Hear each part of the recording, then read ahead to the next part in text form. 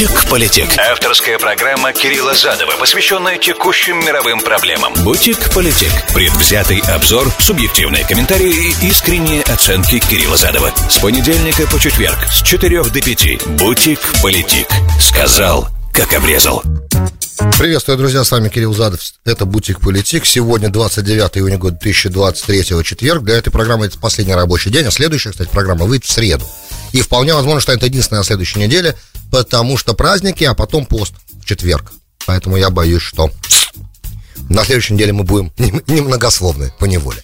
Вот, значит, начнем с этого. Программа построена должна быть сегодня по следующему принципу. Мы начнем с большого израильского сегмента. Информационным поводом послужило эксклюзивное интервью Нетаньяху Wall Street Journal. Там, где он касается нового проекта судебной реформы, на который, как видно, он пошел теперь, потому что он понял, что переговоры провалились. Своевременно, на самом деле, замечания. Вот, и там коснулся разных других вопросов американо-израильских отношений, израильско-китайских отношений. Там много интересных есть деталей внутри. Хотелось бы все это скрыть. И общую, опять же, так про Израиль мы не говорили несколько дней по понятным причинам. А на месте же ничего не стоит. И мятеж мятежом, война войной, а также идут разные другие военные операции. Что-то происходит. Поэтому нужно касаться хотя бы изредка, да, возвращаться к израильской теме. Она непроста. И потом поговорим, наверное, о новых системах ракетных, которые Соединенные Штаты думают поставить уже Украине. Радиус действия до 190 миль уже.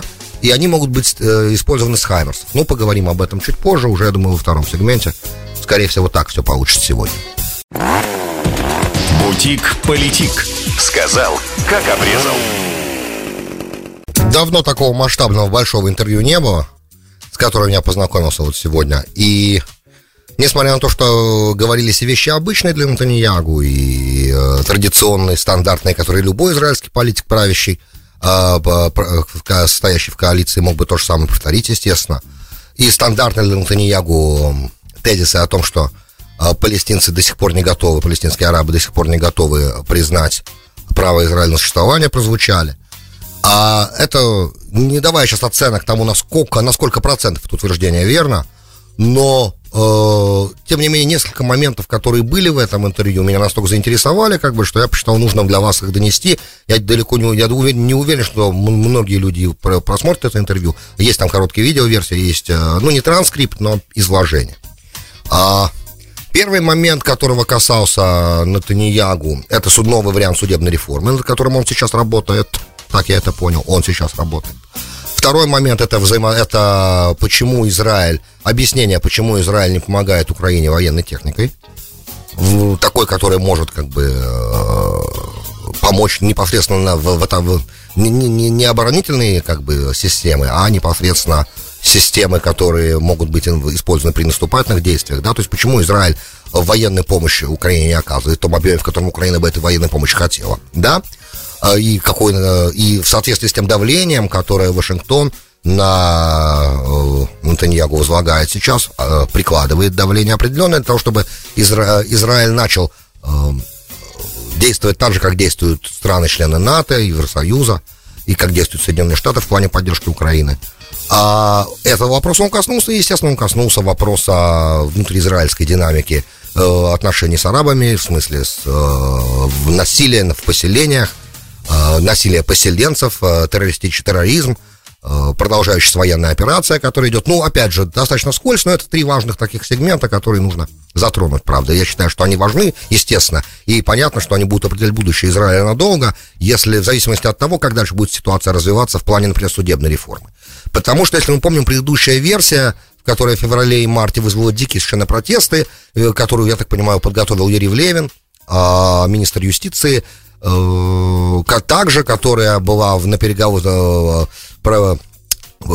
всеми деталями непосредственно уже прохождения этой реформы, состоящей из нескольких разных билов и очень сложной, комплексной реформы, касающейся как и механизма принятия решений Верховного суда, и взаимоотношений Кнессета и Верховного суда, парламента и Верховного суда, и вопрос назначения судей, комплексная реформа. Симха Ротман, если не ошибаюсь, от Неемин, наверное, от еврейского дома, скорее всего, да, он возглавлял комиссию, которая занималась непосредственно легислатурой всего этого, и он же возглавлял переговорную группу от коалиции по нахождению компромисса. которую в итоге Нетаньяху пришлось пойти из-за протестов и из-за того, что в самом Ликуде, в частности, Йоав Галант, министр обороны, когда пошла угроза от резервистов, что резервисты угрожали, и сейчас опять, кстати, начинают опять угрожать, что в случае, если судебная реформа ненужная, да, которая не имеет причины сейчас, как они говорят в своем официальном заявлении, что тоже вызвало мое серьезное удивление, в Израиле не нужна судебная реформа. По-моему, большинство израильтян это понимало, если бы это было не так, они бы не проголосовали за Нетаньяху, правильно, и за Ликуд, и за ту коалицию, которая сегодня правит. Соответственно, все знали прекрасно изначально, что судебная реформа должна быть проведена, и демократия диктует, что большинство должно иметь возможность проводить свою адженду, иначе какой в этой демократии смысл, правда ведь? Это то, что нам, кстати, Давид Ройтман здесь рассказывал, и другие израильские эксперты периодически говорят, что как-то странно, все-таки должна же демократия работать, а вот когда было Газа и было размежевание, и когда половина нации протестовала против размежевания с Газой, аргумент же простой, то им не дали голоса и сказали: нет, ребят, у нас большинство, и большинство правит. А сейчас, когда большинство с правой стороны пытается провести судебную реформу, этого не дают сделать левая пресса и центр, и левые партии в Израиле, устраивая невероятную волну протестов, которые дестабилизируют государство. На мой взгляд, все эти протесты такого уровня, это на грани измены, на самом деле, и они такую пытаются устроить тихую революцию против как бы правящей коалиции, потому что, и это не совсем демократия, да, демократия решает вопросы на избирательном участке, в демократии решаются вопросы, если вы говорите, что вы демократическое государство, вы должны признать результаты выборов. То, что вы сейчас делаете, я сейчас от себя добавляю, да, то, что делает центр и левая оппозиция, они отменяют фактически результаты выборов в Израиле. Так мне представляется это со стороны. Но, опять же, тут я лицо заинтересованное, с достаточно четкими идеологическими позициями, поэтому по этому поводу мой комментарий не может быть абсолютно отстраненным и объективным. Но мне представляется, что в демократии все вот именно так должно работать. Теперь протесты были совершенно невероятные, резервисты предупредили, что они не будут приезжать на сбор и не будут соблюдать, исполнять приказы. То есть, короче, они отказываются служить, если реформа будет принята, примерно так. И это вызвало у Йоава Галанта разные замечания по поводу необходимости реформы и так далее. В итоге пришлось, и даже на один день его увольнения, если не ошибаюсь, Нетаньяху его уволил, но потом эти разговоры про увольнение прекратились, в итоге все остались на своих местах, как говорится, США уже никто никуда не идет. И Нетаньяху в марте взял паузу, о которой он сказал. В течение этой паузы в резиденции президента Израиля Бужа Герцога шел разговор о том, как эта судебная реформа должна на самом деле, какие в ней должны быть моменты, чтобы всех это устроило. Ну, напоминаю, когда такие фундаментальные вещи делаются в странах, да и большей истории демократии, например, когда в США Обама принимал медицинскую реформу, просто привожу пример, да, извините, что упомянул имя, но как бы это классический пример последних лет.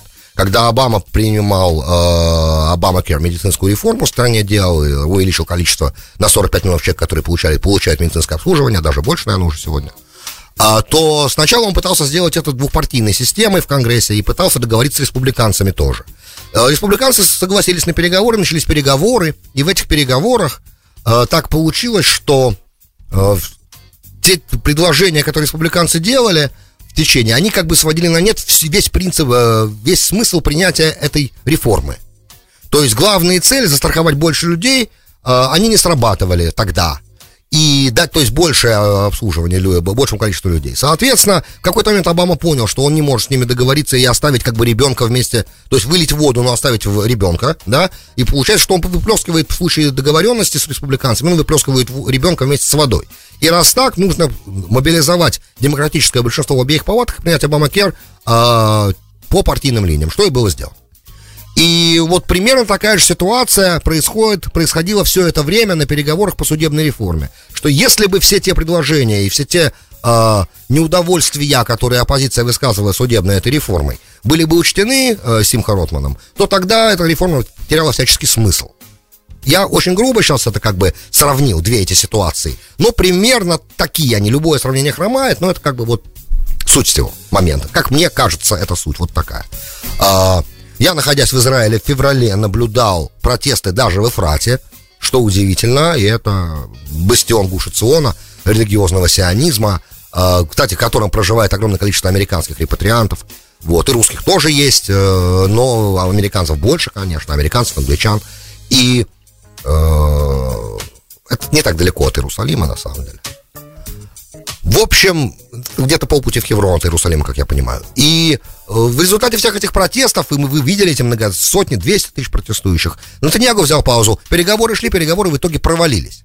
Это вот интервью Нетаньяху сказал, и что самые главные моменты, которые там были, из-за которых все провалилось, это, конечно, проваливалось.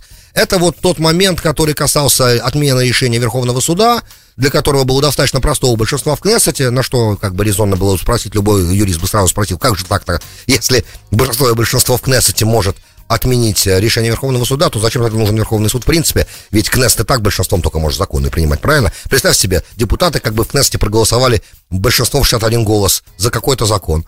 Кнессет Верховный суд его отменил, как неконституционный, например, да, нет конституции, но есть как бы конституционные законы в Израиле. То есть отменил, как несоответствующие, по каким-либо причинам, например, по нецелесообразности, такие уже прецеденты были, потому что нецелесообразно, да, поэтому закон о Риедере нельзя было принять. Нецелесообразность — это не аргумент как бы юридический, нецелесообразность — это субъективная штука, потому что кому целесообразно, кому нецелесообразно, а суд должен руководствоваться законом, когда он принимает какие-то решения. И по закону, простите за тавтологию, но по закону закон о Риедере мог быть принят. Независимо сейчас от того, о ком мы говорим, и независимо от конкретики, просто для чистоты самого логического как бы умозаключения.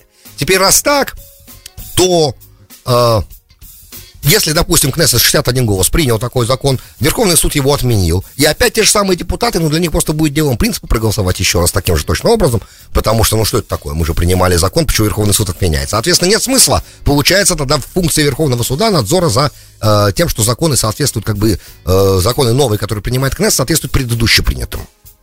Да, например, как бы, хотя бы так.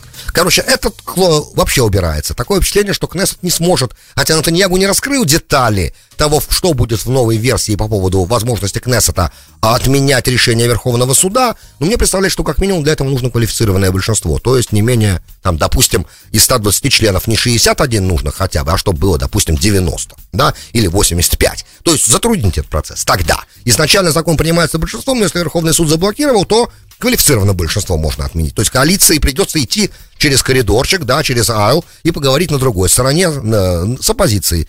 Кто был в израильском Кнессете, знает, как там все устроено. Коалиция с одной стороны сидит, оппозиция с другой стороны сидит. Вот, надо будет переходить и договариваться. Чисто по американской, кстати, схеме, когда все знают, надо что-то проводить, какую-то штуку, которая вызывает вопросы, то создается комиссия, договариваются и договариваются. Вот мы несколько раз увидели при этом президенте, кстати, как это работает. Это наш первый момент. Посудебный, непонятно, как там, значит, оппозицию сильно не устраивало, что большинство имеет право, то есть коалиция больше имеет полномочий при назначении судей. На мой взгляд, это абсолютно справедливо. Кстати, потому как и в Америке так работает. Большинство, есть президент, который назначает судей в Верховный суд сам, да, исходя, то есть по представлению в Сенат утверждает, но представляет он, каких он хочет, и Сенат, дальше они договариваются. Трампу удалось назначить 3 за свою каденцию. Кстати, поэтому у нас сегодня 6 против 3. В любом случае, Верховный суд, который активист, да, Supreme Court, он не должен быть, это должно быть тоже в балансе. То есть должен быть контролирующий орган, в котором коалиция должна быть представлена, оппозиция должна быть представлена, и он должен справедливо как бы тоже, то есть, кто надзирает над Верховным судом, получается, да, и они, учитывая, что в Израиле всего реально 2 ветви власти, и законодательная, и исполнительная, судебная и законодательная, она же исполнительная, да, законодательная и исполнительная системы разделены, вот, поэтому как бы компромисс был бы возможен, но не получился по разным причинам. Компромисс не получился. Я сейчас не хочу вдаваться в детали, но они говорят, что я готовлю свой план, и очень скоро этот план будет его все увидеть. Как бы анализ такой, эксперты говорят, что он дал лейтенантам своим продвигать как бы экстремальный план, а теперь, когда понятны аргументы, будет предложен новый. Детали которого пока совсем не раскрываются, но вот вопрос решения отмены Кнессетом решения Верховного суда, скорее всего, там вообще не будет представлен. И потом, говорит Нетаньяху, будут еще другие какие-то законы, которые будут дополнение к этой судебной реформе, и по ним по всем будет отдельная дискуссия, что, наверное, разумно. Опять же, мы понимаем, что на сегодняшний день премьер-министр Израиля Нетаньяху, он самый, наверное, опытный израильский политик, да, и умеющий, как его называют, волшебник, умеющий, вы знаете мое мнение по Нетаньяху, я считаю, что на сегодняшний день самый квалифицированный в Израиле человек, который может эту позицию занимать, это Беньямин Нетаньяху. И раз так, я доверяю, я понимаю, что там есть определенная внутренняя адженда, я понимаю, что есть у тех, кто живет в Израиле, постоянно все это наблюдает, есть определенная усталость, потому что он достаточно давно на самом верху. Но это непростое дело, и мне кажется, что он обладает необходимым запасом мудрости, необходимым, естественно, эрудицией, естественно, умением в этом достаточно штормовом постоянно океане лавировать. Это очень сложная штука, израильская политика, израильский кнессет, это невероятно тяжело. Поэтому то, что он делает, он, конечно, маг и волшебник, при этом он моральное право имеет возглавлять эту страну, он за нее проливал кровь. Ну и как бы вы понимаете. Со всеми вытекающими отсюда последствиями, опять же, я пока не вижу ни одной кандидатуры, которая может близко подойти по уровню, да. Опять же, мне нравится, например, Бенни Ганс. Что значит нравится, да, я говорю, как мне импонирует то, что в момент, когда критический момент настал, и нужно было выбирать либо новые выборы, либо поддержать Нетаньягу, создать правительство, чтобы потом шли разговоры либо об аннексии, либо о мирных аккордах, потому что если было временное правительство, эти бы мирные аккорды, аккорды Авраама никто бы не подписал, и Бенни Ганс выбрал ответственность, зная, что Нетаньягу его обманет, он все равно пошел с ним на коалицию. И за это, я считаю, он заслужил тоже в какой-то момент стать премьер-министром. Так мне кажется, и достаточно тоже у него опыта, и он все-таки военный человек, и генерал-лейтенант в отставке, и был начальником генштаба, и был министром обороны, и заслуженный очень дядечка, и очень импозантный.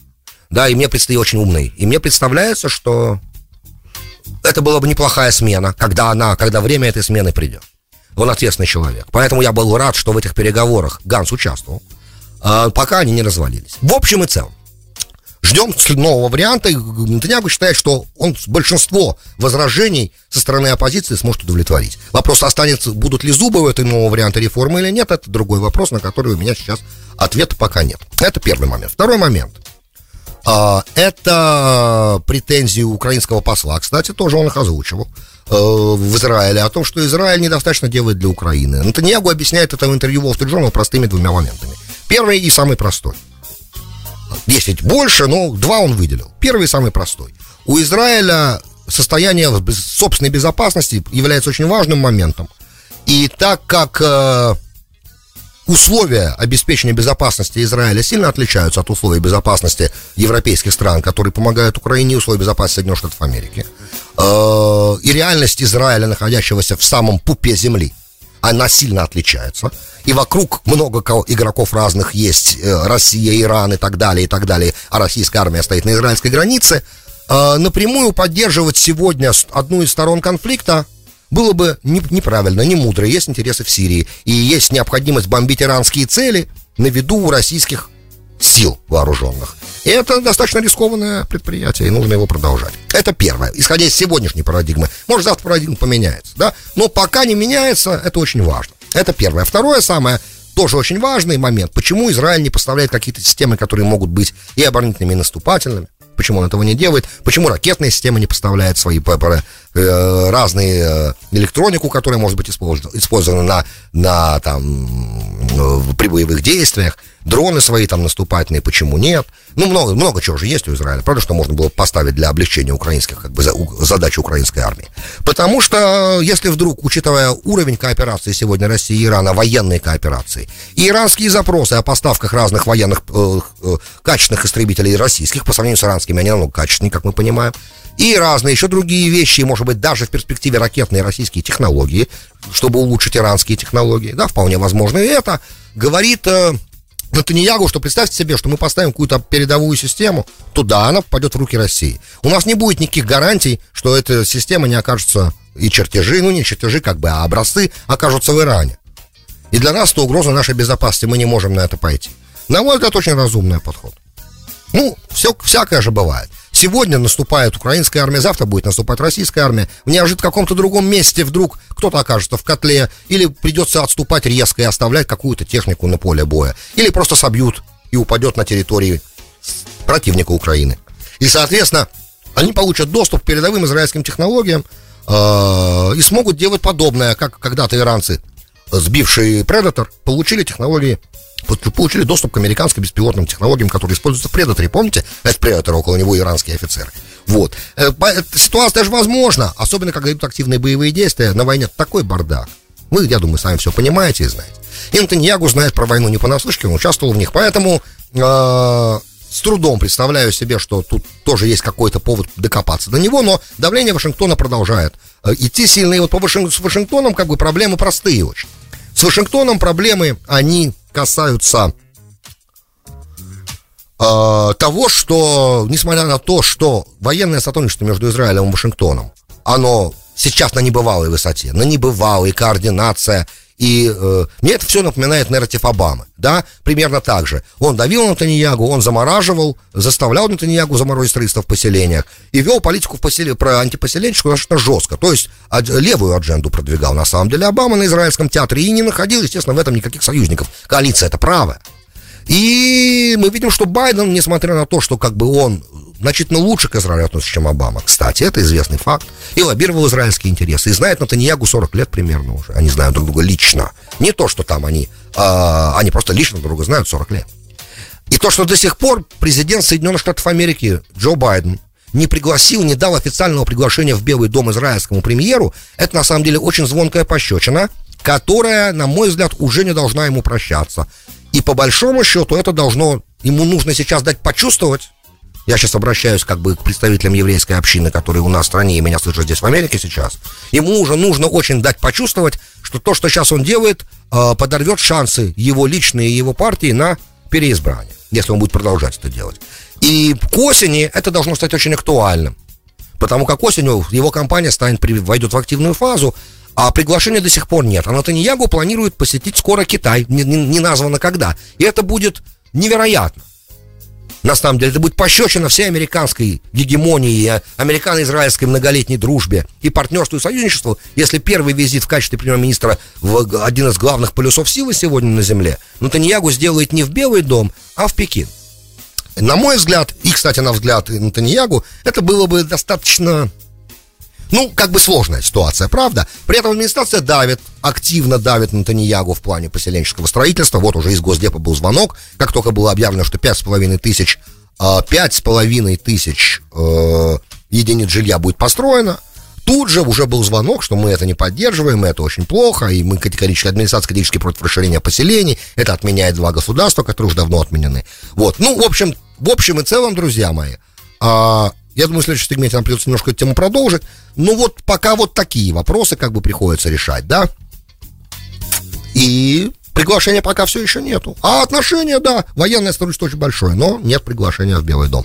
Немножко, на мой взгляд, это перегиб со стороны американской администрации, но, опять же, у них есть идеологические задачи. Это проблема. Требуется рационализм. Рационализм должен исключать идеологию. Так, по крайней мере, мне кажется. Бутик-политик. Сказал, как обрезал. Добро пожаловать в Бутик-политик, часть 2. С вами Кирилл Задов. Сегодня 29 июня года 2023, четверг. Напоминаю, что это последняя программа на неделе. Следующая выйдет только в среду с помощью Всевышнего, потому что у нас Independence Day, длинный выходной. И для вашего покорного слуги 4 июля также день образования Соединенных Штатов. Я с семьей прибыл в Америку. Для меня это 26 лет нахождения в США. Это наш семейный персональный праздник. Теперь, относительно профессионально, просто правильно. Ситуации общей, вопросы, которые в завершении темы интервью Нетаньяху, чуть немножко совсем, да. Конечно, Нетаньяху осудил насилие, которое поселенцы начали там громить арабов, потому что 4 было убито, я об этом теракте вам рассказывал, и после этого начались погромы, естественно, есть сожженные машины арабские, скорее всего, людей, которые к этому не имели никакого отношения, как обычно происходит, когда толпа начинает действовать и брать правосудие в свои руки. Опять же, моя позиция известна, и я поддерживаю поселенческое движение в принципе, поэтому мои комментарии объективны быть не могут, и сильно глубоко в них заходить я не могу, чтобы не сорваться в эмоции. Но Нетаньяху, конечно, сказал, что никакое насилие со стороны просто людей недопустимо. Государство должно иметь право на насилие монопольное. Что с точки зрения государства абсолютно верно. Единственное, что там государство присутствует как оккупирующая сила сегодня, потому как военная администрация управляет жизнью Иудеи и Самарии, а пока аннексии нет, государство суверенитет не распространен на этой территории израильской. И раз так, действует армия. Но на этих территориях также проживают люди, которые непосредственно страдают от действий арабов там, и, соответственно, применять против них за то, как они себя ведут в ответ, как они видят справедливым и правильным законы государственные для тех, кто проживает внутри государства, зеленые его черты, по крайней мере, да, на мой взгляд, не совсем юридически правомерно. Но, опять же, возможно, разные трактовки и понимания. Единственное, что чем быстрее произойдет аннексия, опять же, повторюсь, тем быстрее государство будет иметь абсолютно полную уверенность в том, что оно имеет монополию там, и это способ, да, не рассказывать про то, поселенцам, что не нужно брать суд в свои руки, а нужно обеспечить их безопасность, тогда на другом уровне, так, чтобы им не приходилось это делать. Ну, по-моему, я складно изложил все это, и на этом я хочу эту тему закрыть и перейти как бы к последнему моменту, о котором сегодня нужно было поговорить. В Белом доме начали все больше и больше склоняться к тому, опять же, это по источникам, официально не комментирует Белый дом это, Байден ничего не говорит пока, но раньше он категорически отказался даже это обсуждать. В общем, то, что Украина просит, так как контрнаступление не очень эффективно пока идет, но не очень эффективно. Мы говорим там о цифрах там в 30 квадратных километрах отбитой земли, 120 квадратных километров отбитой земли, это не очень большие площади, давайте скажем так. При достаточно длительном периоде уже с момента, прошедшего с момента начала контрнаступления. Правда? Давайте скажем откровенно. И вот начинаются дальнейшее давление. Опять же, проторенная дорожка же очень известная. Байден не хотел и хаймерсы поставлять, и танки не поставлять. Смотрите, Америка в итоге позволяет себя уговорить. Вот теперь Америка вроде бы начинает позволять себя уговорить на поставку этой ATACMS. Да, что такое ATACMS? Это по-английски Army Tactical Missile System, ATACMS, да, которые стреляют 190 миль, и можно для их запуска из этих ракет использовать Хаймерс, системы Хаймерс, то есть установленную, там базу, да, колесная. И это оружие, если оно поступит на вооружение ВСУ, оно будет позволять ВСУ глубоко в тыл русских стрелять. И, опять же, для атак Крыма же может оно быть использовано, правильно, и не только, и глубоко в тылу, естественно, при обстрелах российской территории напрямую. Против чего, конечно, Америка на словах очень сильно возражает. Ну, когда подобные инциденты происходят, и используются разные всякие американские штуки для того, чтобы обстреливать, они говорят, а вот мы говорили им этого не делать, но пока никаких из этого последствий не возникает для украинской стороны, а только мы слышим анонсы увеличения военной помощи, которые идут, понятно, Украина воюет, и она служит там сейчас, эта война служит американским интересам, потому что она как бы ослабляет противника чужими руками. Мы уже миллион раз об этом говорили. Ну и опять же, Украина воюет за свою территорию, которую она потеряла как минимум раз, да, свою территорию, которую она потеряла 24 февраля 22 года. Это 20% территории примерно, да, как я понимаю. И, соответственно, средства хороши, это легитимная цель — освободить территорию, которая была занята враждебными войсками, агрессором, да. И поэтому они, конечно, просят. Официально пока еще нет никаких комментариев. И самое главное, официальные лица должны дать свое согласие для того, чтобы подобная система поставлялась. Я так понимаю, что подобные решения не должны проходить Конгресс. Соответственно, это только администрация должна решать. Ну, естественно, администрация консультируется с Пентагоном о том, о возможностях поставок, о их suitability, о том, что эти системы подходят на данном этапе к этому театру военных действий, который есть, например, да, то есть чисто военные вещи еще анализируются, помимо политических моментов. И, по-моему, и, кстати, вот с мятежом все вот эти разговоры, по идее, а Европа, кстати, давит сейчас на Америку, чтобы Америка согласилась поставить эти системы. Европа уже давно хочет, чтобы эти системы были поставлены. И под Европой сейчас я подразумеваю, естественно, Великобританию, Францию, Германию. Не знаю, Францию точно, но Германия, да, и они подталкивают как бы. Они подталкивают Белый дом к тому, чтобы он согласился. Белый дом пока не соглашается, но, опять же, источники в администрации сообщили в Wall Street Journal, что больше понимания стало у высших официальных должностных американских лиц идея поставки этих ракет, что означает, что в какой-то момент, исходя из логики предыдущих таких сложных моментов, да, и Хаймерсов, и Абрамсов, это в итоге означает, что в какой-то момент табу будет снято, да, и это можно будет сделать, скорее всего.